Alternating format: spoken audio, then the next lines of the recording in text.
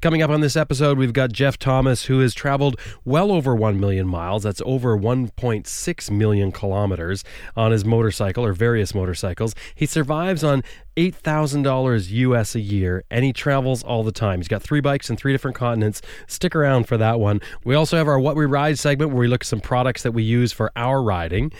As well, we have JJ Lewis from the Good Adventure Company. He's going to talk about his recent Copper Canyon trip, which sounds incredible. You've got to hear some of these stories. And we have an announcement for you that we promised you last week, something that you could possibly get involved in, something brand new that we haven't done before. And it's really going to be neat, I think, coming up this summer. I'm not going to let the cat out of the bag now. Stay with us. We've got a good one for you. I'm Jim Martin. This is Adventure Rider Radio.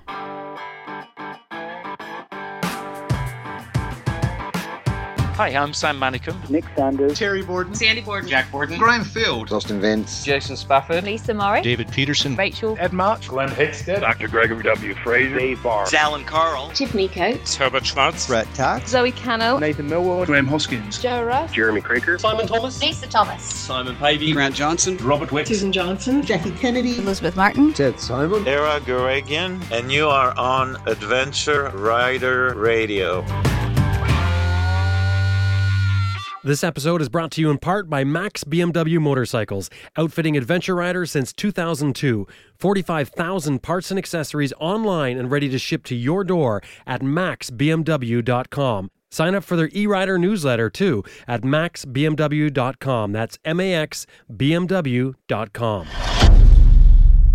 And Best Rest Products, home of Cycle Pump Tire Inflator, Tire Iron Bead Breaker, Easy Air Tire Gauge, and other adventure motorcycle gear. You know, whether you're on the road or off the road for that matter, you'll want a compact and reliable tire inflation method. The Cycle Pump runs right off your bike's electrical system, and it can inflate a flat tire in less than 3 minutes. It's made in the USA, and get this, it has a lifetime warranty, which is brand new. Best Rest also makes tire changing and tire repair kits that are small enough to fit in your saddlebag, and the crew at Best Rest are adventure riders themselves, so they know what you need when you're out exploring the world. Visit them at cyclepump.com. That's cyclepump.com.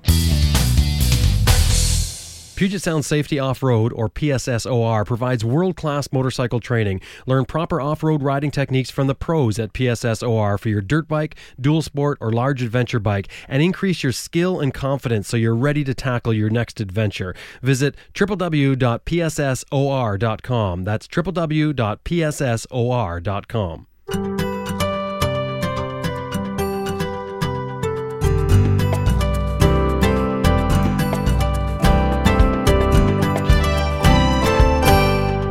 Geoff Thomas was brought up around motorcycles, parents that loved motorcycles, so it was natural for him to become a courier in London. And as a courier, he racked up almost 1 million miles. But in 2008, Geoff decided that he was going to take a short motorcycle tour. He was going to take his parents' ashes on his motorcycle to a place that they had always wanted to be, a place that they always wanted to ride, and then ultimately delivering the ashes to his brother who lived in California. When he returned, he found that he had no possessions left. And at that point, he decided to keep going. Geoff has 3 motorcycles that he keeps on different continents so that he can travel and live on about $8,000 US a year. I spoke with Geoff from his temporary home in Thailand. My name's Geoff Thomas, originally from England, now living between Europe, North America, and Southeast Asia. What I do for a living is whatever anybody will pay me, basically. I prefer traveling to working, so I live as reasonably priced as I can, which means I don't have to work a great deal. Happy life. Well, Geoff, welcome to Adventure Rider Radio. Thanks for having me, Jim. Where are you located right now? I'm in a little place called Laxi, which is in the north of Bangkok. So I'm about 2 or 3 miles from what passes as greenery round here. So if anybody's ever visited Thailand and seen the sights, I'm as far away from those sites as you can possibly be. So I'm in a little area. It's 100% Thai, apart from me, and that makes it reasonably priced, and that suits me just fine. I can be extremely lazy when it comes to working. What's your climate like? Is it hot there? Yeah, it's hot. It's got 2 seasons, hot and dry, hot and wet. And pretty much nothing in the middle. And I try to avoid the wet season as much as I can. So that will be through the summer month, through May. through to October, where I tend to spend more time in Europe and North America. You are, as you mentioned, born in the UK, and I noted that you said you were adopted by a motorcycle-loving family, which I think was probably your start, and I guess they could be blamed for you all these years later still riding your bikes around. But what really got me is that you worked as a moto courier in London. You racked up almost 1 million miles. Yeah, it's when I first started, it was a career, but things changed. But yeah, motorcycle dispatch rider, motorcycle messenger. Everybody who gravitates to that does it as a temporary measure. I'll do this for 6 months while I'm waiting for something else to come along. And I was in and out of motorcycle dispatch riding for far too many years than was good for my health. And you do rack up the miles.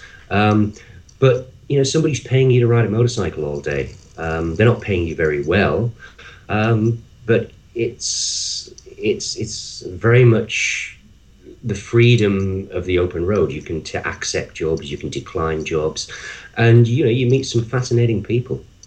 You mentioned that it was a career. Is that tongue in cheek, or was it really a career at that point? No, I mean it ended up as a career, but everybody becomes. Nobody talks to their career officer at school and say, what do you want to be, Jim? You say, I want to be a motorcycle dispatch rider. It's, what do you want to be, Jim? And you say, well, I'm not too sure. I might be an architect. I might be a radio host. I might be a TV producer. Astronaut. While I'm working that out, what I'll do, I'll go motorcycle dispatch riding for 6 months and see where it takes me. Well, where it takes you is to 1 million miles of delivering urgent documents, stolen money, drugs, semen samples, all around the UK. It's not like a cab job then, I gather, because from what I understand with the London cab drivers, they've got to go through this incredible learning process of learning all the roads and tests. It can't be like that if people are only doing it for 6 months. No, when I first started doing it, you did have to have a certain amount of knowledge of London, but as the pay or the income you derived from it decreased, then it ended up as if you could as long as you realised that in London you drive on the left, and if you could walk and chew gum at the same time, you would pretty much get the job. And a lot of people would then, as GPS came in, a lot of people would use GPS, which is often in a big city like London, it's kind of a fool's option, because it's your own knowledge and experience that kind of keeps you alive and gets you where you need to be at the right time, rather than some sexy voiced girl on your GPS system telling you to go down exactly the wrong road. So is that the tinkle of ice in a glass I hear? That's probably my bones when you do 1 million miles dispatch riding. I thought it was the tinkle of ice in your glass. Oh, my mistake. What time is it now? It's 8:10 in the morning, and I know it's 2 p.m. somewhere, and the sun's over the yardarm, but I'm not going to start drinking yet. Having said that, many expats living in Thailand do tend to become alcoholics. Well, you got to have a hobby. You do. Mind you, when people say I live in Bangkok, they assume I have a different kind of hobby, which is nothing could be further from the truth. We won't go there. But I did note in your material that you have a somewhat of an allergy to most forms of work. I do. I didn't used to. It's not because I'm lazy. It's just that I prefer doing other things. So I prefer riding motorcycles, meeting people, going to new places. And I can't do that when I'm working. Apart from when I was a dispatch rider, I guess, then that was slightly different. So if I travel slowly and cheaply, that means that I don't have to work so much. So I can kind of put all my work into a 3 or 4 month period, get that out of the way, and then live for the remaining 8 months doing whatever I want to do. And you've never sought help to see if there was any medication you could get for that, or? Well, yeah, the medication's the motorcycle. Oh, of course. You're taking once you put it. your crash helmet on, the world just vanishes, and then you're in your own little world. And I meet nicer people in my own little world. Well, let's step back. The listener now has already picked up that you are a motorcycle traveler and that you live a different lifestyle, which I find very intriguing. Back in 2008, that's when it all started for you. You decided to pack up and leave. Tell us about that departure. Well, I'd done a lot of traveling earlier in my life. I kind of did traveling for about 8 years, and then I went into kind of marriage, mortgage, divorce, a little more marriage, children. And then about 2008, my parents had passed away, and my mother, absolutely wonderful person, Barbara, and she basically said, look, Geoff, I've got absolutely no regrets in life. Said that there are two things that I wish might have happened. And my parents had always ridden motorcycles. Because in the early years, that's all they could afford. And then in later years, just because it was kind of nostalgic for them, I guess. It harked back to their younger days, before kids came along and kind of screwed up their life. So she said she had two things she wished might have happened. And that was that in all of the years of riding their Triumphs and BSAs, they'd only really done it in England and Wales and Scotland, where it tends to rain an awful lot. But she'd visited Northern California, and she'd come down Pacific Coast Highway, California 101, in a car, and she wished that just once her and my father could have ridden down a road as beautiful as the Pacific Coast Highway on their Triumph. And the second regret was my brother, shortly after my father died, my brother had moved to San Francisco, fell in love with an American girl, got married, settled down in a little town called Boonville in Mendocino County. My mum had gone to visit there 2 or 3 times and absolutely fallen in love with the place and the people. And my brother had children, Sam and Willow. So her second wish was that Dad could have lived long enough to meet his new grandchildren in Boonville, California. So I just decided there's only one thing I can do. So I pretty much sold everything I owned, bought a Triumph Tiger 955i because I thought a Triumph would be suitable, got my parents' ashes, put them on the bike, and rode around the world to Boonville in California, where we scattered their ashes, and then rode home. Now, I understand you went to Triumph and asked for advice. Did I read that right? Maybe you can talk about that. Yeah, that was a funny story. I'd already bought the Triumph Tiger, and I didn't really know too much about the bike itself. I enjoyed riding it. It was a fine bike. So I approached Triumph. I said, look, I'm going to go around the world on a Triumph Tiger. Are there any tips you can give me? Any advice? Things like it has an immobilizer. If I get stuck in the middle of somewhere, how do I bypass the immobilizer? What spare parts do I need to take with me? Just general technical advice. And they got back to me, which I didn't expect, and pretty much said, look, the Triumph Tiger, it's a street bike wearing an adventure frock, and it won't make it across Siberia. So buy yourself a BMW. That's incredible. Did that come from a dealer, or did that come from Triumph? It came. I made the approach via a dealership, and then they got back to me about 3 days later, having, as they said, contacted the marketing department of Triumph. And when I came back, I was in touch with the marketing department, and they made no claim to that statement. So it came to me from the dealer, but apparently that was from Triumph's marketing department. They didn't want to be associated with a journey that might go wrong and show one of their bikes to be unreliable. As it turned out, I had to change a headlight bulb, and that's the only thing that happened. Well, then that confirms their fear. I know, it was a disaster. I mean, I bet you'd get a completely different response from Triumph now. I mean, they seem really dialed in. They're putting out some fantastic bikes, from what I understand.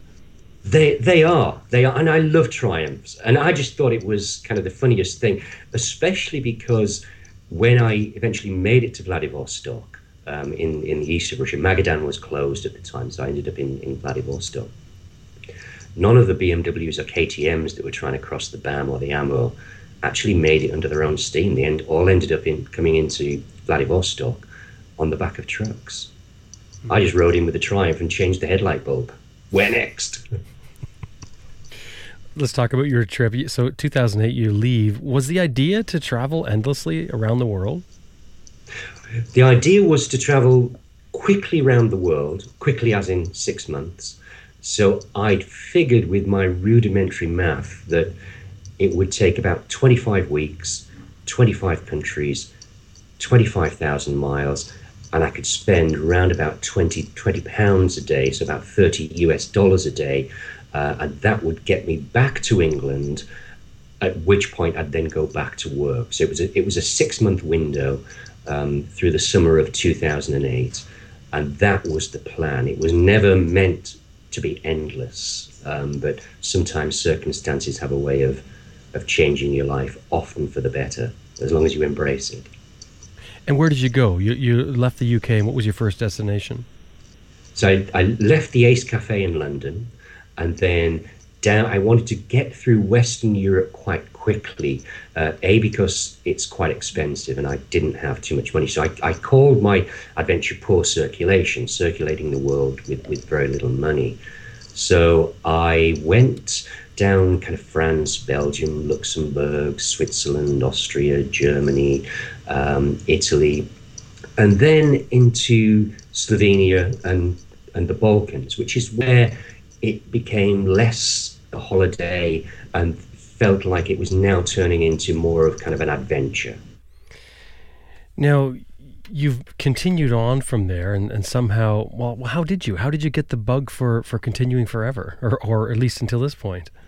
My house burnt down.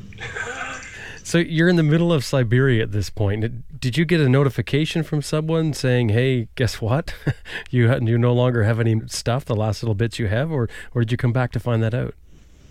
Yeah, I was sat in an internet cafe in Irkutsk, and I opened an email from my daughter, and Hannah at the time, I think she must have been 15, and we were communicating on a regular basis, and it was kind of, oh, this has happened to this boy band, and you should be listening to this music, and this girl at school has been a right bitch. Oh, and by the way, your house has burnt down. So I thought it was, kind of teenage exaggeration. Somebody's burnt some toast next door or something of that nature. And I really thought nothing else about it. Now, I didn't own the house. I only rented it. And I wasn't even renting it while I was traveling, but everything I owned that I hadn't sold was stored there. And of course, because I'm traveling, I don't have insurance.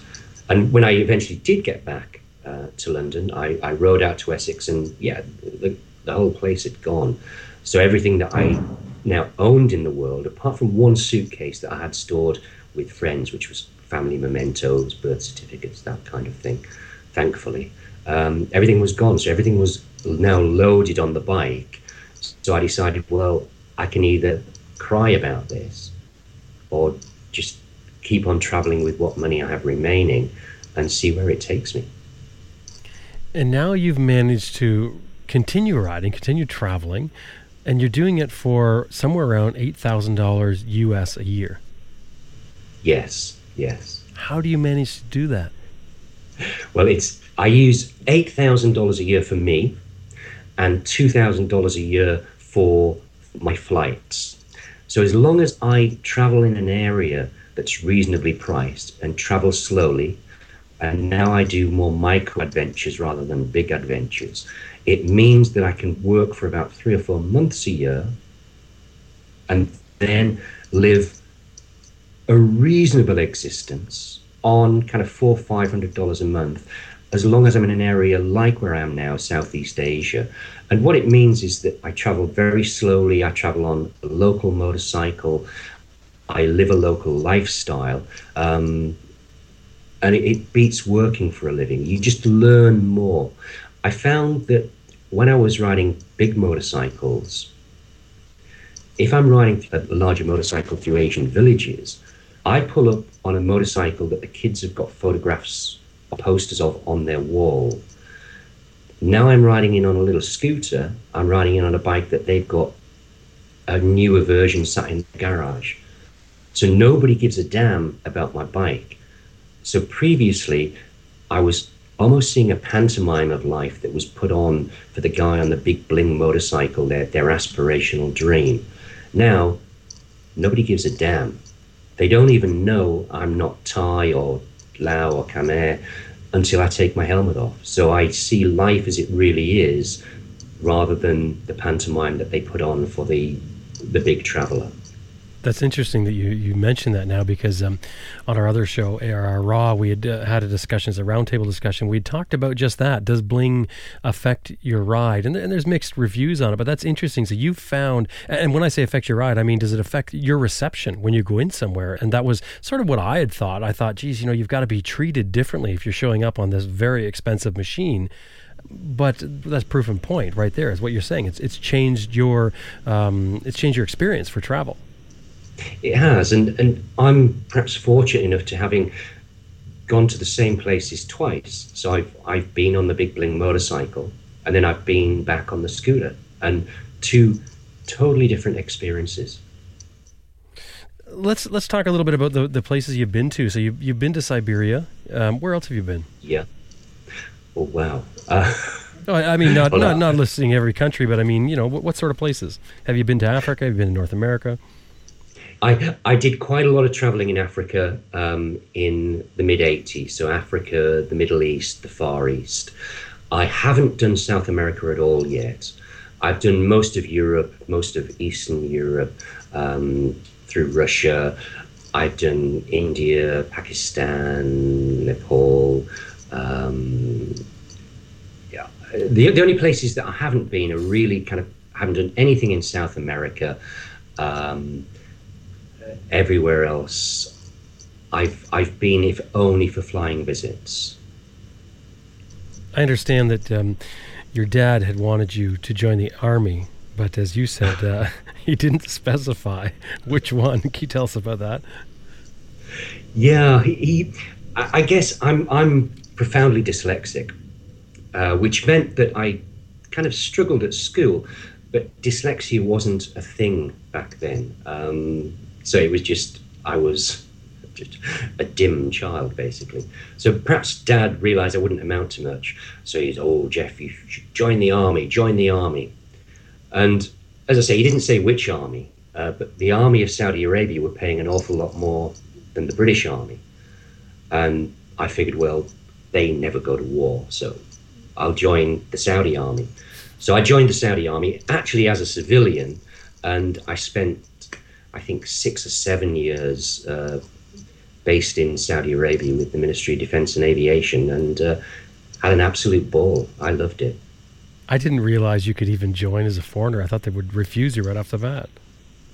It depends what they want. I obviously lied about my skill sets, and they employed me. What I was doing, I mean, don't get me wrong. I wasn't in any way picking up guns and shooting at people. I'm an atheist pacifist. So what I'm doing in the world's most extreme monarchy, in their army, kind of beggars belief.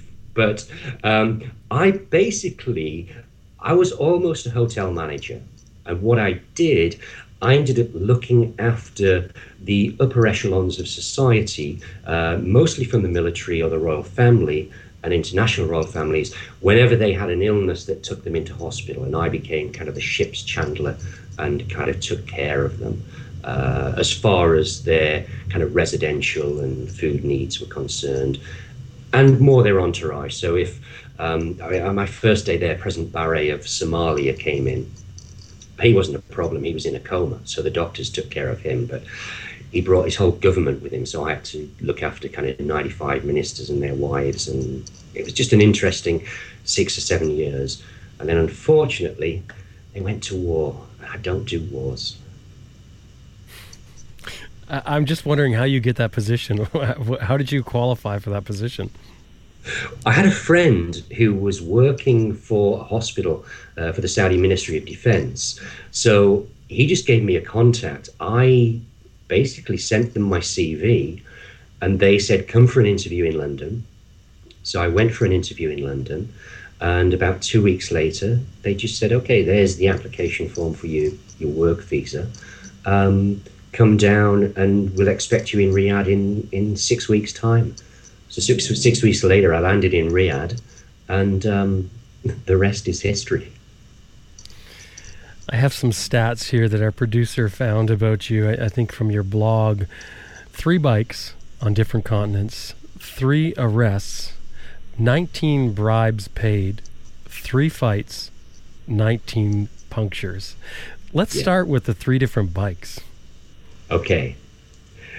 So my main bike that I started with in 2008 is a Triumph Tiger 955i.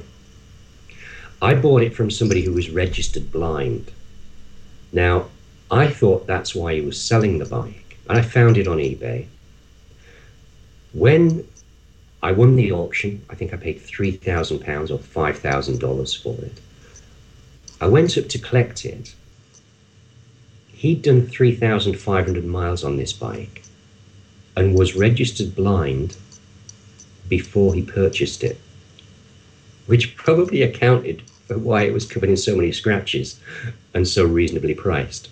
So that was the bike that I used to go around the world on.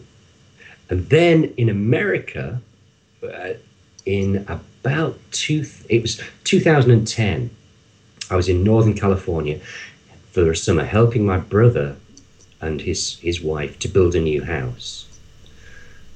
As payment for me helping them to build the house, they bought me a Kawasaki KLR 650, which I think was $1,000 US. And then the next summer when I came back to Southeast Asia, in Bangkok, I bought, it's called a Tiger Retro 110, which is the Thai-built copy of the Honda Super Cub C90, and I think that cost me about $500. So I've got the 3 bikes, and it's cheaper for me to fly to meet a motorcycle than it is to ship a motorcycle. None of them are worth, a great deal of money, and it's just fun. So pretty much all of my world, apart from the motorcycles, weighs 23 kilograms. So I can put it into one hold-all, check it onto a flight, take my hand luggage with my camera and my PC and my crash helmet, and just travel to meet the bike. And that fits the lifestyle that you have too, because you said if you're spending $2,000 on flights, if you're flying your bike back and forth, of course, that's going to eat up far more than that. But here you're able to jump around and have a bike sitting there waiting for you. It's a great way to do it. But the alternative is that I work for 10 months and travel for 2 months. So if I work for 10 months, I can earn more money, which means I could then have a nicer bike and pay to ship that, from when I finish on one continent to the next continent. But that only gives me a 2-month window for traveling each year. I have no wealth, I have no assets, so I need to work to live. But if I live cheaply, it means that I can squeeze the work time into 4 or 5 months and then travel for the rest of the time. How long do you think you're going to keep doing this? Well, I've got no plans to retire and no means of retiring, so I'll keep doing it as long as I'm healthy enough to do it, and as long as I can get the kind of casual work. So I do a lot of work in construction. I used to do a lot of writing and still do, but now more and more people are writing and more publications are going to kind of internet based. You don't earn the income that you used to. So I do a lot of work in construction and various jobs. As long as I can physically do that and people are still willing to pay me, then I'll just keep doing. Why retire from a lifestyle rather than retiring from a job?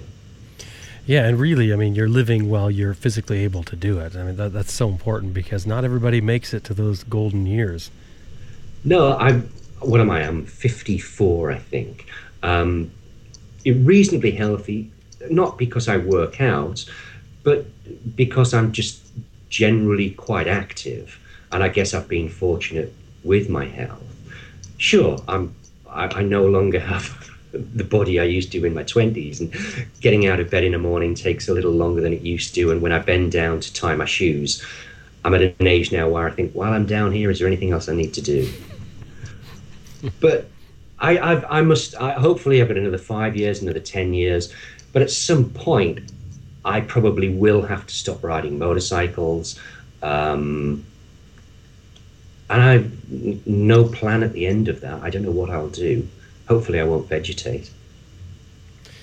3 arrests. What happened there? None of them my fault. I'm trying to think what the 3 were now. It kind of fades into memory. The big one was I got arrested leaving Russia.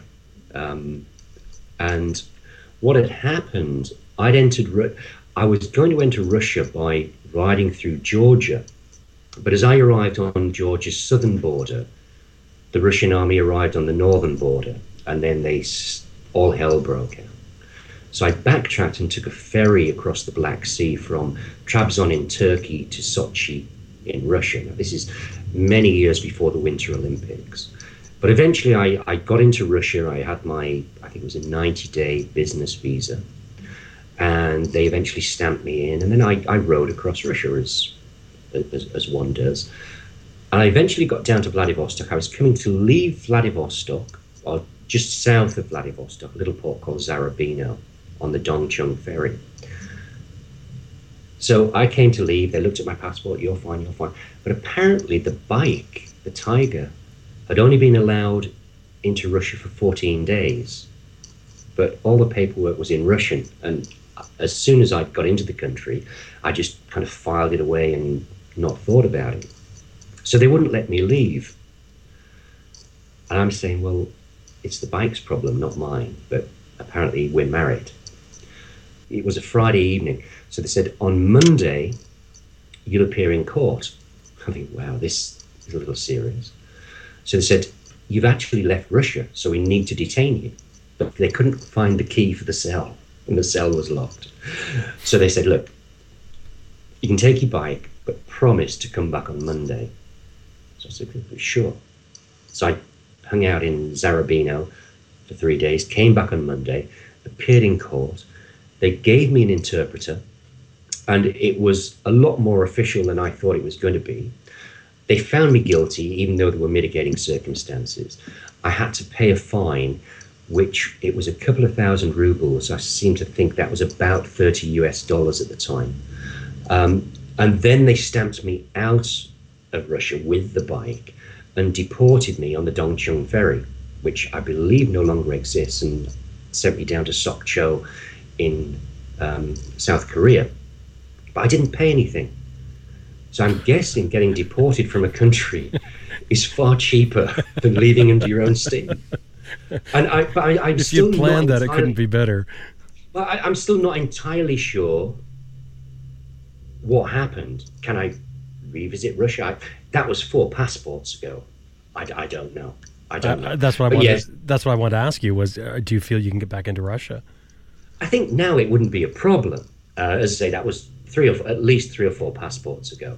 And I don't think it would. And I absolutely loved Russia. Not so much the people wearing Russian uniforms, but everybody else in Russia was absolutely fantastic. And that was, perhaps my expectations of Russia were wrong, but the people were just absolutely amazing. And, it's a pretty large country. We talked not long ago, I think it was on Raw as well, about bribes and should you pay them or should you not? And of course, this is a topic that many people debate. Some people think you should just pay them to get through quickly and deal with it. And so what if they make a little money off it? Other people say, no, you shouldn't pay. But clearly you are a payer because you paid these 19 bribes. Is that the general way you would do it when you end up dealing with someone who's asking you for a bribe? You just figure, okay, pay them? Do you pay them full price? Do you try and talk them down? What do you do? It all depends. Because I've paid 19 bribes, most of them are local Southeast Asian bribes, and bribes are everything. It's just part of the fabric of society out here, and it's a couple of dollars here, a couple of dollars there.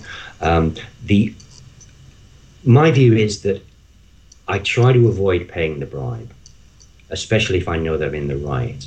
And the way that I've got out of paying bribes is that I think it was my first or second day traveling in Russia, and the police pulled me to the side of the road because I'd crossed a double white line.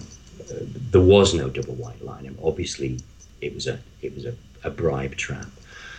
And I just figured that he's going to be at work for 8 hours. I've got 3 months to cross Russia, so I'm just going to sit here and wait. And eventually I paid a few dollars and off I went. But often bribes are quite funny. I was in Albania and ended up staying at this guy's house who I'd never met before, and I was making my way to Kosovo. So he got my map out. I don't use GPS. I just have some old maps. And he said, look, Geoff, what you need to do is we're going to go up into the mountains from Shkoda to Lake Komen, I think it's called. And then the ferry will whisk you along Lake Komen. It's absolutely beautiful, and drop you off in Kosovo. So I think, yeah, that sounds great. I love ferries. I love lakes. I'm going to see things that you can't see from a road. So he takes me up into the mountains and then points me in the right direction. And I keep going, and eventually found this dock where there'll be a ferry to take me into Kosovo. So I buy my ticket, and it cost me €1, $1. And then a uniformed guy comes up, passport, show him the passport, takes it away with my papers, brings it back. There's a mark in my passport. There we go. €10 to leave Albania.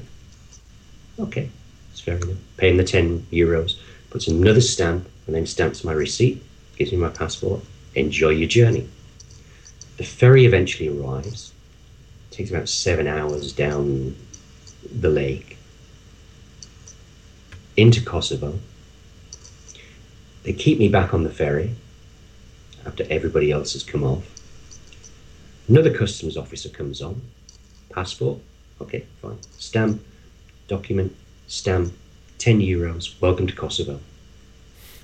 Anyway, riding away from the ferry, I'm thinking the roads in Kosovo are as bad as the roads in Albania. I couldn't work it out until I got about 20 kilometers down this track, and then realized I was still 50 kilometers inside bloody Albania. You'd been really fleeced. I'd been fleeced, but it was so funny. That is the best €20 I've ever spent. I'm just thinking, the nerve of them, and it was so well orchestrated. And I just thought, that's fantastic. You know, if I ever have grandchildren, that's what they'll learn. You know, take bribes in your stride, try and avoid them, but don't get bent out of shape. You know, and we're not here to change the way different societies work. Elected governments will change the structure of police forces and the pay structures, etc. We can't change that. If we refuse to pay a bribe, it's not going to stop them from, fleecing the next person that comes along. So it's part of the cultural fabric. Just kind of go with the flow, use your instinct, but just realize that you're on holiday, but in 4 or 5 hours' time, they're going to have to go home for their dinner. Now, you put together, I think, a book and a half, is what you'd said. Tell us about those. Yeah, I wrote, it was going to be one book about my journey around the world, but so much happened that it wouldn't compress into one volume without leaving too many details out, because everything's interconnected. It's kind of cause and effect and actions and consequences. So I wrote the first book, which was Poor Circulation, Ashes to Boonville. And that came out in 2014, I think. And the second book will be Homeward Bound. which is about my journey from Boonville back to London to find out my house had burnt down. And then the third volume will be The Accidental Pilgrim, which is where I set off for another 2 months on the road, which turned out to be another 7 years and counting. But I'm a very messy writer, a very slow writer. And I realized that I could, if I wanted to sell books and make money, it would become a full-time job. And we've already discovered that I've got an aversion to work of that kind. I prefer the freedom. So the book's available on Amazon. And every time somebody buys one from Amazon in the US, I lose $1 out of my bank account. So every book I sell costs me $1. And the way that works is that I think Amazon sell the book for, I don't know, $16. Amazon and CreateSpace. So Amazon sell the book, CreateSpace produce the book. CreateSpace are owned by Amazon. They keep $12. They give me $4. But because they think I'm going to run away without paying US tax, they withhold $2. So they only send me $2. Every time they send me $2, my bank in the UK charges me $3 for an international money transfer. So please, don't buy my book. Don't buy the book. You're clearly not a businessman. No, I never would be. I'm not smart enough to be a businessman. But I enjoy writing, but I hate having to write. I enjoy writing for myself. But I mean, the book's fun. There was an electronic version, but I've got a few problems with Amazon at the moment, not just about that side of it, but hopefully it'll be back out as an e-version. And when I've actually got the e-file back, I'll probably just distribute it free of charge. And then my next one will be a bestseller. Then I'll retire and go and live next door to J.K. Rowling or something. So you also have a blog, though, where people can go and read about your adventures. Yeah, again, it started off with good intentions, and it was updated regularly. Now, but that was before social media. So I was writing the blog, I think, starting in 2007. So I didn't know what Facebook was, or Twitter, Instagram, or any of our kind of instant gratification news. That just kind of wasn't there. Or if it was, it wasn't something that I was aware of. Whereas now, I guess most of what I do comes through kind of Facebook and Twitter. So I do neglect the job of updating the blog. The story you tell about getting losing $1 for every book you sell. I mean, I knew that writers are not making what they used to. You even mentioned it there. No, Jeff Bezos and Amazon are doing fairly well. Yeah, that's right. They're doing great, and the writers are not getting much. I've heard little stories about that and grumblings about that before, not to the extent that you have, and clearly some of it is set up because of banking and tax and whatever. But still, it illustrates a greater point. But well, you've done, I guess, well over, now what is it? You've done well over 1.1 million miles so far, which is about 1.75 million kilometers. And how much more do you think you have to go? Probably not too many. Because my bike only does 45 miles per hour. But no, one thing that I learned was on my big journey around the world, I traveled too fast. Too long a distance between stops, and you miss all the good stuff that's in the middle. And it's the stuff that's not on the tourist maps that becomes fascinating. So if you can do 20 kilometers a day, hang out in villages, see what's happened, don't have a hotel booked, you'll always find something. Just travel slowly, do a few miles, and you meet people and you form relationships. When you travel quickly, you're passing through other people's lives. When you slow down, they're passing through your life, and you learn an awful lot more about what's really happening. And the elephants in the room, whether it be kind of politics, whether it be economics, they start to come out, and you really do start to learn and become involved. And I don't mean this in an arrogant way, but you do have more of an effect on somebody's life by spending more time with them and understanding the challenges that they face, and being around long enough to do a little bit, or to put a little bit back. I was accidentally British, so I've got a British passport. That gives me unfettered access to 95% of the world. If I'd been accidentally Thai or Khmer, I'd have access to 5% of the world, and the rest would be determined by where I could get a visa for. We are just so lucky. Adventures and journeys are like food, and everybody has different tastes. So there's nothing at all wrong with, wanting a BMW GS 1200 and all of the equipment, and you travel quickly, compared to me who's putting a rucksack on and jumping on a C90. They're just different adventures. And one thing that does concern me is it almost becomes like American politics, with kind of the left and the right and kind of no middle ground. Everybody ought to just kind of get over themselves and get out there and enjoy it and have some fun. Geoff, thank you very much. Right, fantastic. And to you, Elizabeth, thanks for everything you're doing here. And thanks for inviting me on. I've been speaking with Geoff Thomas. You can find out more about Geoff and his travels by visiting his website, www.poorcirculation.blogspot.com. And of course, you can always check the show notes for this episode. We'll have a link to his website in those show notes. And you can find his book, as he said, you can find it on Amazon, Ashes to Boonville, Poor Circulation 1. And of course, as he said, it'll cost him $1 if you buy it on Amazon.com.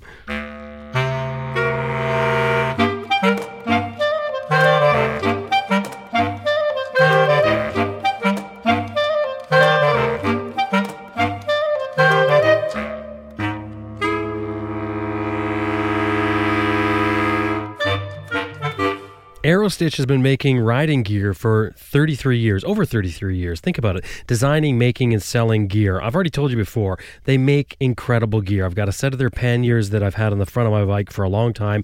I put them through rigors like you would not believe. And they're hardly any different from when I got them new. These things are amazingly durable, and that's the Aerostitch quality. We're talking about a company that is made up of riders themselves. They're so confident in their products, and it's because so many people have tried them. They already know what they're like. They've been around the world. These are, again, high-quality products. They've got this guarantee out now. If you try an Aerostitch one-piece R3 or Roadcrafter's suit for 1 month, and you're not riding more than you did before you received it, you can send it back and get a full refund. No questions asked. Visit their website for the details on it. But basically what they're saying is that suit is going to change your life. If it makes you ride more, then it changed your life. And that says something about Aerostitch quality. Visit them at www.aerostitch.com/ARR. Now, make sure you put in the /ARR because, of course, that lets them know that you came from Adventure Rider Radio and that you did hear them here. And anytime you're dealing with them or any company that you hear on this show, please let them know you heard them here on Adventure Rider Radio. Now, if you go to that website and you buy something from them using that /ARR, you're going to get 10% off your first order. Now, think about it. If you're buying a riding suit, that is a big chunk of money. And if you're a repeat customer, you're going to get free shipping anywhere in the U.S. www.aerostitch.com/ARR. Well, I told you I have an announcement for you. Here it is. You've heard of our new show, Raw, ARR Raw, and you have to go to our website and you can download that and listen to it again for free. It's roundtable discussions. Well, we've done a couple episodes already, and now we're looking towards the summer. Now, the announcement is that we're actually going to be recording ARR Raw live at a hub meet in Nakusp in British Columbia on Friday, August 26th. So here's what it is. It's a Horizons Unlimited meet. Grant and Susan have Horizons Unlimited. They have the meets all around the world. Well, this one's happening in Nakusp, British Columbia from August 25th to August 28th, 2016. It's happened there before, and it's quite a popular event. At that event on the Friday At the same time we normally record, which is 1 o'clock in the afternoon. At that event, we're going to be recording ARR Raw live. Now, some of our panelists that are normally on the show may be at the show, or they may be connected through the internet, but the audience will have a time to participate or be able to participate. And it's going to be a great thing. It's going to be something we've never done before. So who knows? It could be a total blast. It could be a comedy. We'll have to see what happens. So if you can make it, come to British Columbia in August 25th to 28th. It's gorgeous riding area. So you will not go wrong. An absolutely stunning place to go riding. Come, camp out, check out the hub event. You can look at the event itself on the Horizons Unlimited website, horizonsunlimited.com/events. And go down to the Can West is what it's called, Can West in the cusp. Check it out. We'd love to have you there. So that's it. We're going to be recording live. You get to see us actually doing what we do, well, sort of every day, but only with ARR Raw. Come and join us. Hope to meet you there.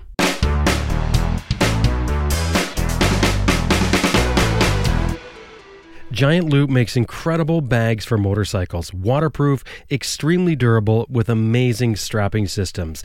If you've got a dual sport bike and you want the ultimate in an adventure bag, a soft bag, be it a tank bag or your panniers, check out Giant Loop, giantloopmoto.com. And I'm going to read a quote for you here from Cycle World magazine, the November 2015 issue. The best hardcore saddlebag and tank bag solution we've found is from Giant Loop. There are cheaper solutions to carrying stuff, but these American-made pieces have been over mountains and across deserts with no issues, unquote. That is an incredible statement from a magazine that knows, because they're testing products all the time. Giant Loop is also the exclusive distributor for North America for Rally Raid products. That's the Honda CB500 kits. They've got all the parts and accessories for that. You can turn the Honda CB500, an incredibly reliable bike, into the lightest, lowest seat height, dirt-capable twin-cylinder adventure bike on the market. Make sure on their website, if you're going to buy something, use the promo code ARR. Of course, that means Adventure Rider Radio. That way they know where you came from, and anytime you're dealing with them, as well as, like I said, any other companies you're dealing with that advertise here, let them know you heard them here on Adventure Rider Radio. It does a lot for our show. GiantLoopMoto.com.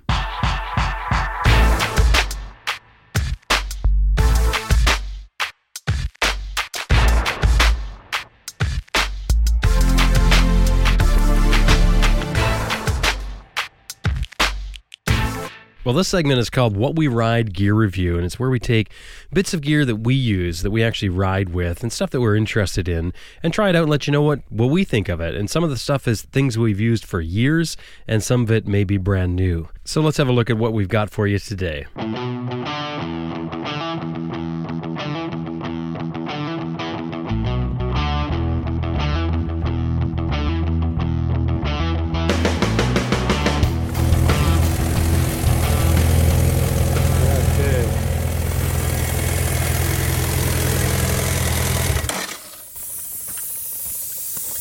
That's the sound you don't want to hear. It's always a drag when you get a flat on a motorcycle. If you're off-road, or if you're on dirt roads or back roads, or maybe even on your own somewhere, you gotta have some way. In my mind, you absolutely have to have your own way of repairing your tire and pumping it up. And that leaking tire brings me to today's gear review, and that's the Easy Air Tire Gauge and the Cycle Pump by Best Rest. Now, I've had a chance to try out both of these units a fair bit, and this is what I found so far, but I'm going to keep using them. I'm going to keep them in the panniers. They are going to be my go-to air pressure gauge and pump, and I'm going to let you know what it's like long-term, but this is what I found so far. Okay, so right off the bat, let me tell you a little bit about the cycle pump here. It comes from Best Rest Products, one of the supporters of our show. And I've been interested in the cycle pump for a long time. I've only recently got one. They were good enough to send one for us to try. It comes in this really nice bag, a bright red bag. It's a heavy nylon, just a very heavy-duty bag with some good wide strips of Velcro. Opening it up, it has this big long strap, a Velcro strap to strap all the cord and the tube in, which is really important, I think. When you've got a whole bunch of cord and you've got tube there that you want to push back into the bag, it just makes it a lot neater if you can strap it together. So what it comes with, right from the factory, it comes with two different plug setups. One is a regular cigarette lighter plug that you can plug in. It's got a little adapter on it that you can take off to fit into the BMW plugs. And the other one's alligator clips with a fuse built-in line. and you can clip this right to your battery. But what I'm doing is, because it uses just a standard automotive SAE 2-prong plug, I just plug it into the same spot that I have for my heated vest for my passenger, and it works quite well. So I pull out my heated vest plug. Okay, so there, I've plugged in the cycle pump. Now, one of the things with the cycle pump, right off the bat, you'll notice the robust hose that it has on it, and it's got a really nice brass chuck on it. A really nice setup. The pump itself is an aluminum case, sort of a rudimentary looking aluminum case. Feels very durable though. And the aluminum case is part of the secret sauce in this thing, because it's the aluminum case that helps dissipate the heat. And I'll tell you, one thing that I've had experience with pumps is pump failure after pump failure. And I'm certain it's to do with heat, because they get so hot, you can't hold on to them. And if you've ever had trouble getting a bead to seat, or having trouble doing your tire repair and have to pump a lot, that's when I've found that the cheap pumps fail. As a matter of fact, the worst part about it is, I find, is that with the cheap pumps, I've used them before for a particular repair, usually helping somebody else, where the pump gets run a lot, more than what I'd like to, but it gets quite hot. I put it in the bag, everythly's fine. The next time I pull it out and I try to use it, it doesn't work. And I've went through a number of pumps for that very same reason. I've been dealing with 12-volt electric pumps for many, many years now, both for vehicles and motorcycles. The cycle pump has little legs on it, so you can fold down these little aluminum legs, and it's really neat because it holds it up off the ground. I like that. Not only that, the legs are sort of an abrupt edge to them, so it sticks into the ground. It tends to hold there really well, because my other pumps I've had always tend to walk around while they run. It doesn't really matter because the hose holds it in place, but it just makes it a little bit nicer unit. What we also have with this is an Easy Air tire gauge, which I'm sure you've heard talked about at the start of this show, and I'll tell you, all of this feels like really, really nice equipment overall. The Easy Air tire gauge matches the pump in quality, look and feel. It's got really nice brass fittings on it. It's got a nice rubber casing around it, so you can hold it in your hand. It's palm size. It's got a nice large readout dial on it. One of the great things about the gauge is that it's set up to run with the pump, meaning you put it in line with the pump.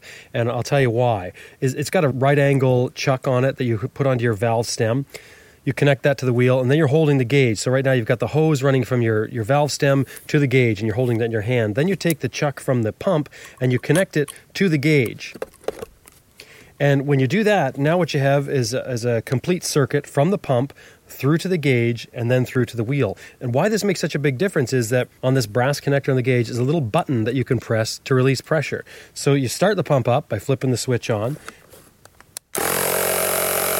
And it starts to pump air into the gauge and into the valve stem as well, inflating your tire. Once your tire inflates to roughly where you think it should be, you shut off the pump and you look at the pressures here. And if the pressure's too high, you just bleed it off by pressing the button. If it's too low, you turn the pump back on.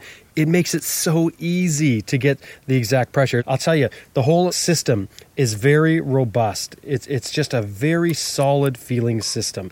It's fairly new right now, but I know that what I've read from other people who have ridden around the world with these pumps and used it in all types of situations and weather, the thing is incredibly durable, and so much so that they've recently introduced a lifetime warranty for the pump. That's pretty amazing. So you got to be pretty confident in the product if you're going to put a lifetime warranty on it. And David at Best Dressed says there's very few pumps actually come back, and that's why they can afford to do it. The pumps are just built so well. The thing is, some people argue about the difference between this and a cheap pump, and how, a cheap pump like the Slime pump may only cost you $15 or $20 or something like that, whereas this one will cost you $100. And some people will think that's worth it to go with the cheaper pump. In my mind, there is no way the cheaper pump is worth it, because when that pump fails you, you'd pay somebody $200 to get air when you're stuck on some back road somewhere, especially when it's Sunday night and you've got to get home and you're late for dinner and all the other things that always seems to happen. I mean, flat tires never happen, or rarely, if ever, happen at a convenient spot or location. So you want reliability. This is a really nice setup. So back in the studio is my recommendation here is that you get one of these.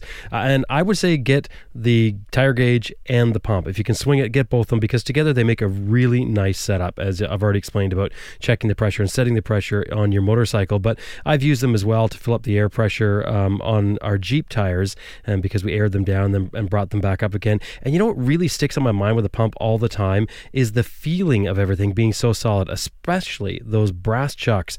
They fit so well, they work so well, the gauge setup works so well. I highly recommend it. And now on the line, I have David Peterson from Best Rest Products, of course, who makes the cycle pump and Easy Air tire gauge. And I want to find out just some details really into the background of the cycle pump, how it's made and what products are in it. David? Hey, Jim. How are you today? I'm doing great. So let's talk about the key features that make the cycle pump what it is. Well, we make it right here in the U.S. It's an American-made product. A lot of people think that's very important. We're proud of it. It has an armored aluminum case that protects the internal components. That aluminum case also acts as a heat sink to dissipate the heat from the motor. So it keeps the thing cooler, and although you can feel the heat, that's a good thing, much better than a plastic housing that traps all the heat inside. We've got a 18-inch air hose with a locking brass air chuck that comes in two options, a straight chuck or a low-profile right-angle chuck that makes it easier to fit between the spokes and also in the limited clearance between the valve stem and the hub. And you can snake the hose down underneath the big brake rotors, so it's easy to attach. And then we have powering options. There's an SAE connector, so you could hook up to a battery charger pigtail. You just have to make sure you have at least a 10-amp fuse. We have a set of battery alligator clips, so you can connect to any 12-volt battery from motorcycle to car to probably farm tractor. And then we have a power plug that'll fit both a cigarette lighter and a BMW. It's convertible, so you pull the cap off the end, and now it fits into the European BMW DIN plug. We have the best performance, we believe. There have been a lot of tests in magazines. Ours seems to inflate faster than any others. And I think the biggest thing that we have going for the cycle pump is we have a lifetime warranty. So if you bought it 10 years ago, it's still covered under warranty. We made that retroactive. What about the internals for the pump? Where do the parts come from? We have our parts made in Illinois by a U.S. manufacturer. They send components to us. We do the final assembly at my shop near Seattle. Everyone is put together by a craftsman, one guy that's all he does is make pumps all day long. And he's made tens of thousands of them, and his handiwork has gone to all corners of the globe. So it's an American product, and we take great pride. We're very careful about what we build. We make sure that it performs, and everyone is tested to make sure it's running properly before it leaves. Now, I was going to ask about the aluminum case. You partly answered it there. Are there any other reasons for the aluminum case? Well, it keeps the crud out. One of the Achilles heels of any inflator is getting crud inside the components. Not so much the electric motor, but the valve and piston. Some inflators use a diaphragm. I mean, that's like a fish tank pump. We use a connecting rod, a motor, crankshaft basically, to do the heavy lifting. And it goes up to a reed valve on top of the piston, and every time the piston goes up, a pulse of air goes down the line. So it's the best you can get in that size of a compressor, and it performs very well. Is there a duty cycle for it, a length of time that it can run and before having to be shut off? Not really. On the instructions on the case, it says run it for 2 minutes and then check your pressure. The reason we do that is we don't want people to accidentally overinflate. But in our tests, our failure tests to see if we could break these things, we run them continuously for 30 minutes, filling car tire after car tire. And they kept running. And quite frankly, we got bored and said, well, that's enough of that. Let's go have lunch. And how much power do they draw? They need at least 10 amps. We get customers that buy them, they hook it up to the bike, run it in their hand, and they're happy. They head off on the trail. Then when they need to use it, they connect it to the bike and they hook it up and they start pumping, and then the thing shuts down. Well, it's not the pump that's shutting down, it's the fuse, or in many cases the BMW CAN bus power system that they're plugged into. As pressure builds and as work is performed, amperage goes up. So you need at least a 10 amp fuse to power things. I run a 10 amp all the time, and I don't think I've ever had an instance where I've popped a fuse because of amperage running too high.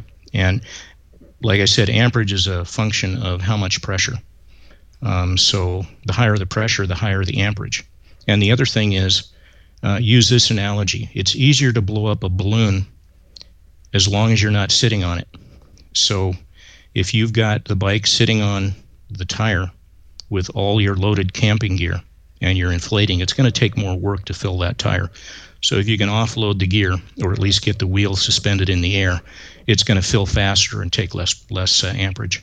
What is the CFM rating for the pump? We don't rate the cycle pump by CFM. That's a rating system that's best used by tank compressors for guys that want to run a nail gun or use a paint sprayer. Instead, we rate the pump by inflation time. And what we did was take test tires off a BMW 1200, and we ran it through the cycle. For instance, on a front tire, which is smaller, to fill it from 0 to 28 pounds takes 2 minutes. From 0 to 37.5 pounds takes 3 minutes. And to 46 pounds, you wouldn't want to go that high, takes 4 minutes. On the rear tire, because of the different size, from 0 to 20 pounds is about 2.5 minutes, and from 0 to 36 pounds is about 5 minutes. And we have an inflation chart on the website. But basically, the time it takes to fill the tire is a function of the size of the tire, and whether you've got a lot of weight sitting on the tire. Some say, I've read this on a couple of forums, that the cycle pump looks exactly the same as others on the inside. I've heard that too, and I guess some might say that a Honda Magna V-twin looks just like a Harley-Davidson motor. There are obviously subtle differences. If you held ours up to somebody else's, you say these things look identical, when in fact they're not. We use certain proprietary things that may not be visible to the regular viewer, things that we do that give us better performance and better longevity, but they're not exactly the same. And how long should they last? Well, I've got one that from I think the first one we ever made, and although it's sitting on the shelf, I can take it out and fill a tire right now. I've had customers that have had these for 10 years that have been around the world, 2 or 3 times, and they're still running strong. They're covered by warranty, so if there's a failure of some sort, we fix it under warranty. If, on the other hand, it's a service issue, they need to have it clean because they got dirt in it or something that is above and beyond what we would consider a warranty item, then there might be a small fee for that. But our concern is that the customer be happy, that they have 100% confidence in the pump. So we're pretty flexible when it comes to that. With a lifetime warranty, you got to be very sure that these pumps are not going to fail very often. Is the warranty retroactive to people who bought a pump before it became a lifetime warranty? Yes, it is. Yeah, we figured it would be fair to run it retroactive. So that guy that had it 10 years, he is covered under the warranty. By the way, we did a study, statistical study of how many pumps have come in for warranty during all those years. And I don't know, out of 30,000 units, I think we counted certainly less than 50 units in the last 10 or so years. So the failure rate or warranty rate is it's terribly small. That's one reason why we can give this warranty. They simply don't break. You take care of it. You keep it out of the dirt, keep it out of the water. These things will practically run forever. And, we look to the future. How many warranty claims will we get? And we might get a few, but the number is so small that we're really not concerned about it. We're proud of the fact that we're the only people that offer a lifetime warranty. Yes, you pay more, but you get much more, and it'll last for many years. And tell us about the Easy Air tire gauge that goes along perfectly with this pump. Well, we have what's called the Cycle Pump brand Easy Air tire gauge. It's a round dial gauge. It has 2 air chuck options. One's a straight chuck and one's a right ankle chuck. Same types of chucks as available on the Cycle Pump. You hook up the gauge to the tire, you get a pressure reading. If the pressure's too high, you can bleed it off. If the pressure's too low, leave the gauge attached to the tire, and then hook the cycle pump into the side of the gauge. The gauge has got an input valve stem. So your gauge is connected, you get a pressure reading, you need to add air, you hook the pump into the side of the gauge, turn on your pump. Now you're watching the pressure build in the tire. And that eliminates the need to do the typical add air, check with gauge, didn't get enough. Add air, check with gauge, didn't get enough. Add air, check with gauge, too much, now I got to let some out. So this is a 1-2 punch, and this is really the best method of filling tires that I've ever seen. It's so simple, and it eliminates the need to get down on your belly and crawl around in the dirt while you're trying to get that air check onto the tire valve stem. I've had a lot of pumps over the years that have gauges built in right into the unit, so it shows you the pressure as it's pumping it up. You can shut off, it can show you the pressure. This Easy Air tire gauge is the first one that actually works. Well, think of it this way. It used to be very common that you'd buy a television that had a built-in VCR player and CD player, and that seemed really clever. But if one component fails, basically the whole system fails. We thought long and hard about that. Do we incorporate a gauge into the pump? And we said, no, we're not going to do that. We're going to do each item to the very best that we can. If we combine them, then we're making compromises in either quality or components, and it just wasn't something we were willing to do. So we made them standalone. It's 1-2. It's not a homogenized mix, and we think that's a better way to approach this. You know, if your gauge dies, that doesn't mean that your pump dies. It's either or, and you deal with any particular failure with that item, not the whole unit. You know, a lot of these have got a push-button switch. We've got the strongest switch in the world. I mean, that thing has got standoff bushings that protect it, and you know, they just go forever. They're so simple. And that was David Peterson from his shop in Mountain Lake Terrace, Washington.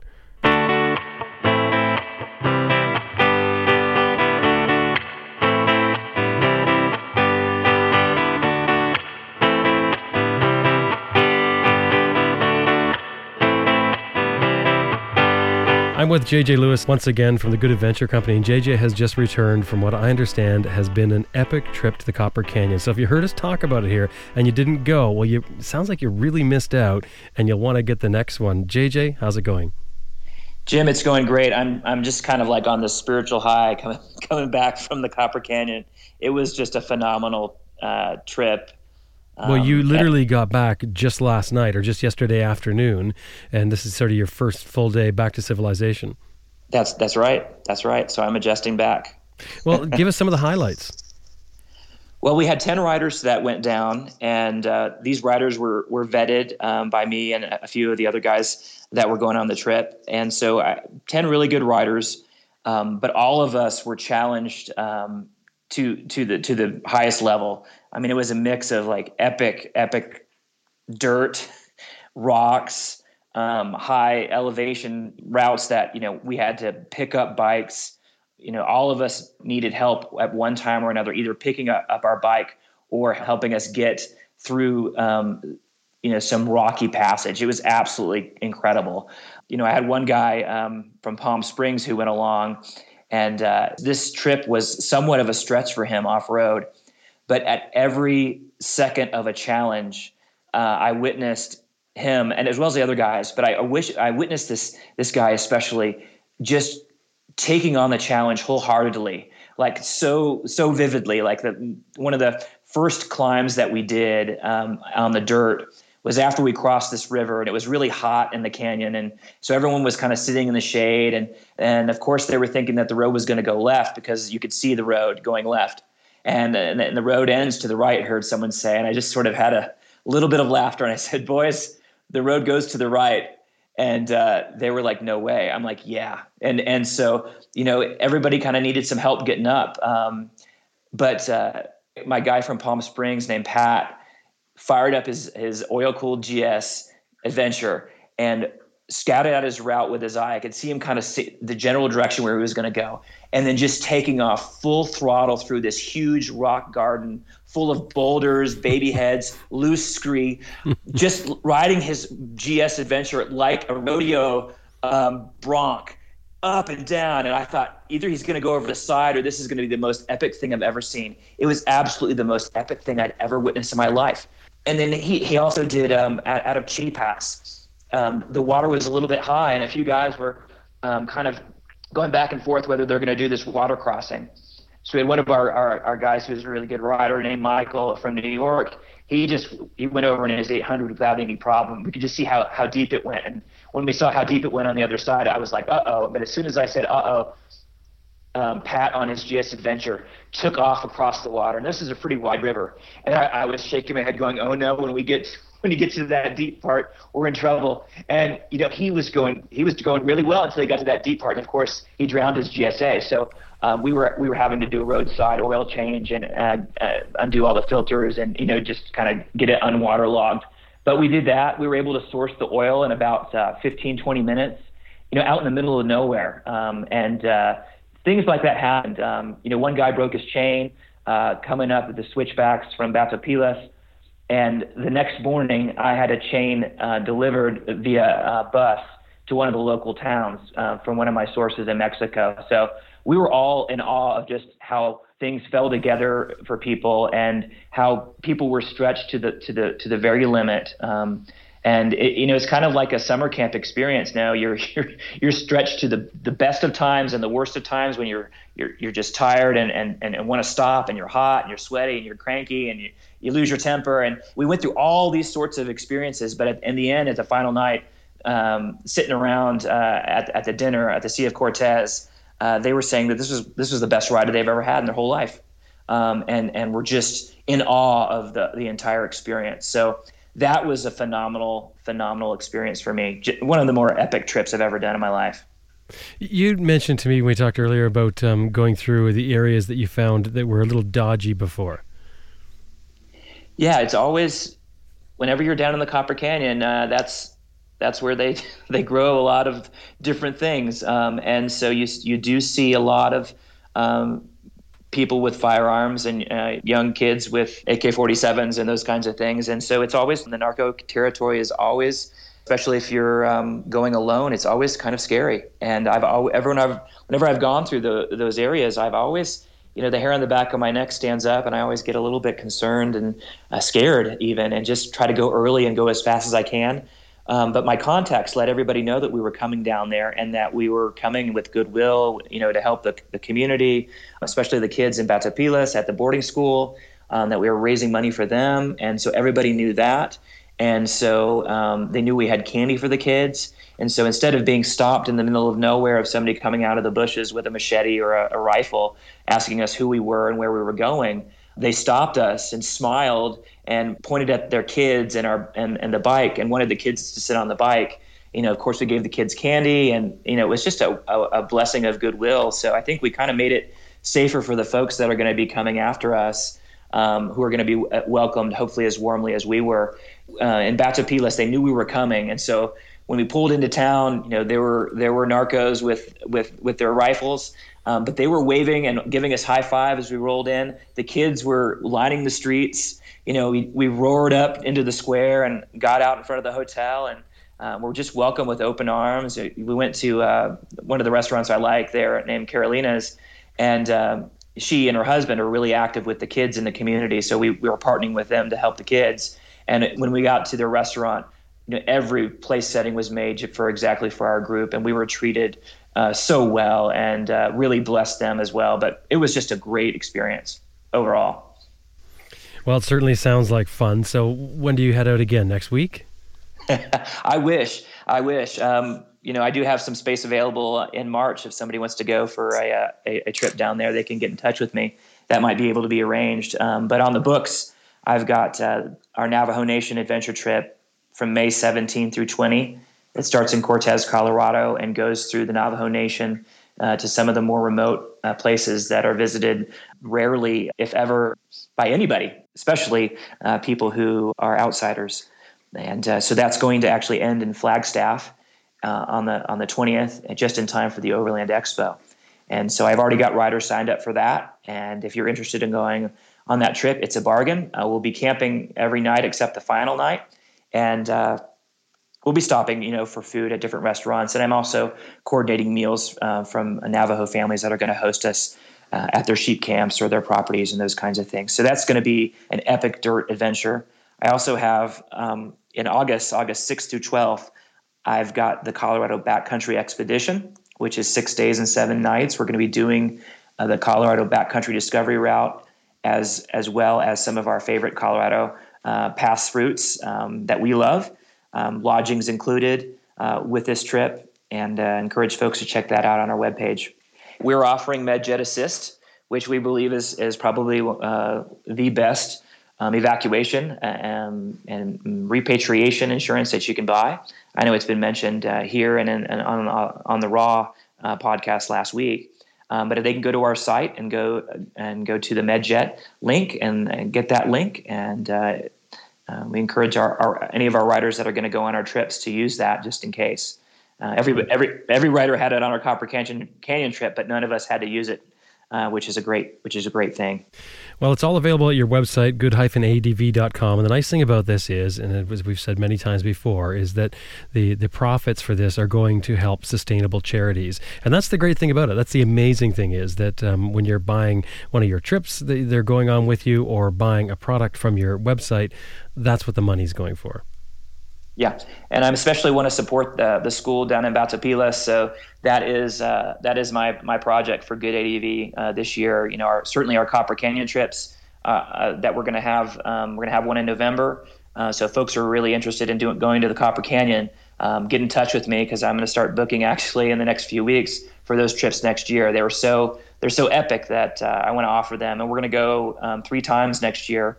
One time is going to be a less adventurous route, if you will, not a lot of bike breaking dirt, but more of a tarmac friendly scenario. But 2 other ones are going to be especially as challenging as this one was, maybe even a little bit more.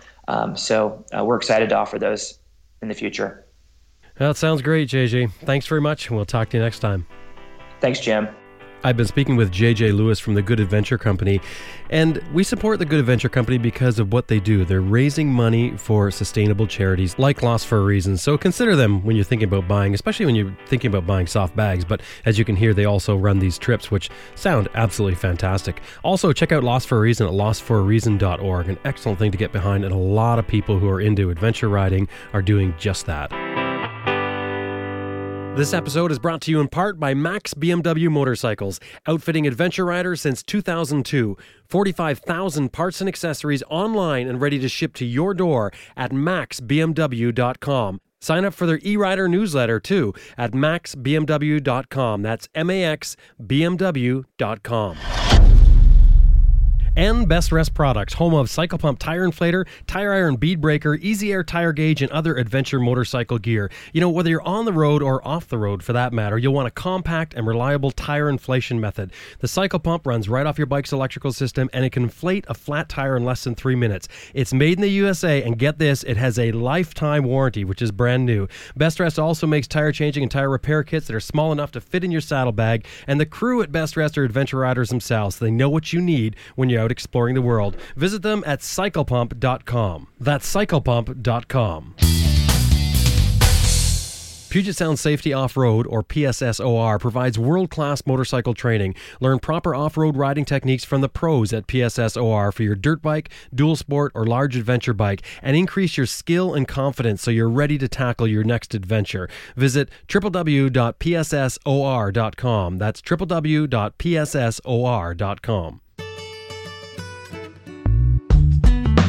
Well, that about wraps up another episode of Adventure Rider Radio, and we hope you enjoyed listening to it as much as we did making it. I want to give special thanks to our advertisers, Max BMW, Best Rest Products, PSSOR, AeroStitch, Giant Loop, and of course, our co-producer, Elizabeth Martin. Now, if you haven't already listened to it, you've got to drop by and check out our new show. Remember, it's a separate show. It's called ARR Raw, and it's the roundtable discussions that we sit around and discuss, well, motorcycle and travel, all kinds of stuff. You're going to like it because it's totally unscripted and very personal, too. You'll hear these travelers that are really experienced people in the world of travel and motorcycles, and you'll hear opinions and ideas, and you'll hear them even talk back and forth. Some of them even change their opinions because of the conversations that happen. So drop by the website, www.adventureriderradio.com/raw, or just drop by the main page and you'll see the posting there for Raw, and you can click onto that and listen to the show. Now remember, you have to subscribe separately to Raw. It's a completely different show, so make sure that you do that. Click on the subscribe button, go to iTunes or wherever it is you download your podcast, search for ARR Raw and subscribe to that separately. Don't forget, we love your comments. We love getting them, and show suggestions that people send us. You can do it at the website. You can click on the comment button, or you can follow us on Facebook and Twitter. On Twitter, we're at ADV Rider Radio, and on Facebook, just search for Adventure Rider Radio. And don't forget to like our page if you haven't already. And I want to remind you to come see us record Raw live August 26th in Nakusp, British Columbia. That's at the Horizons Unlimited Hub Meet. The Hub Meet's great to begin with, but we're going to do this live recording. We've never done it before, so it should be a lot of fun. It's a bit of an experiment, and some of the panelists that are normally on the show will actually physically be there. Definitely Grant and myself, and others will be connected through the internet. And as the audience, you're going to have a chance to have some sort of input to the show, so it's going to be a lot of fun. Come out and see it. We're going to be there Friday, August 26th at 1 p.m. Go to horizonsunlimited.com to check out the details. It's the Can West meet, and it's happening at Nakusp. Remember, August 26th, 2016. If you like what we're doing, you want to keep the show free, you want to keep it coming the way it is, our model is based on having a mix of advertising and donations coming in. So please, if you like what we're doing, drop by the website, click on the donate button, and send us what you can. We really appreciate it, and it certainly helps things go around here. Now it's time to get out there and ride your bike. I'm Jim Martin. See you next week. Hi, this is Geoff Thomas, and you're listening to Adventure Rider Radio.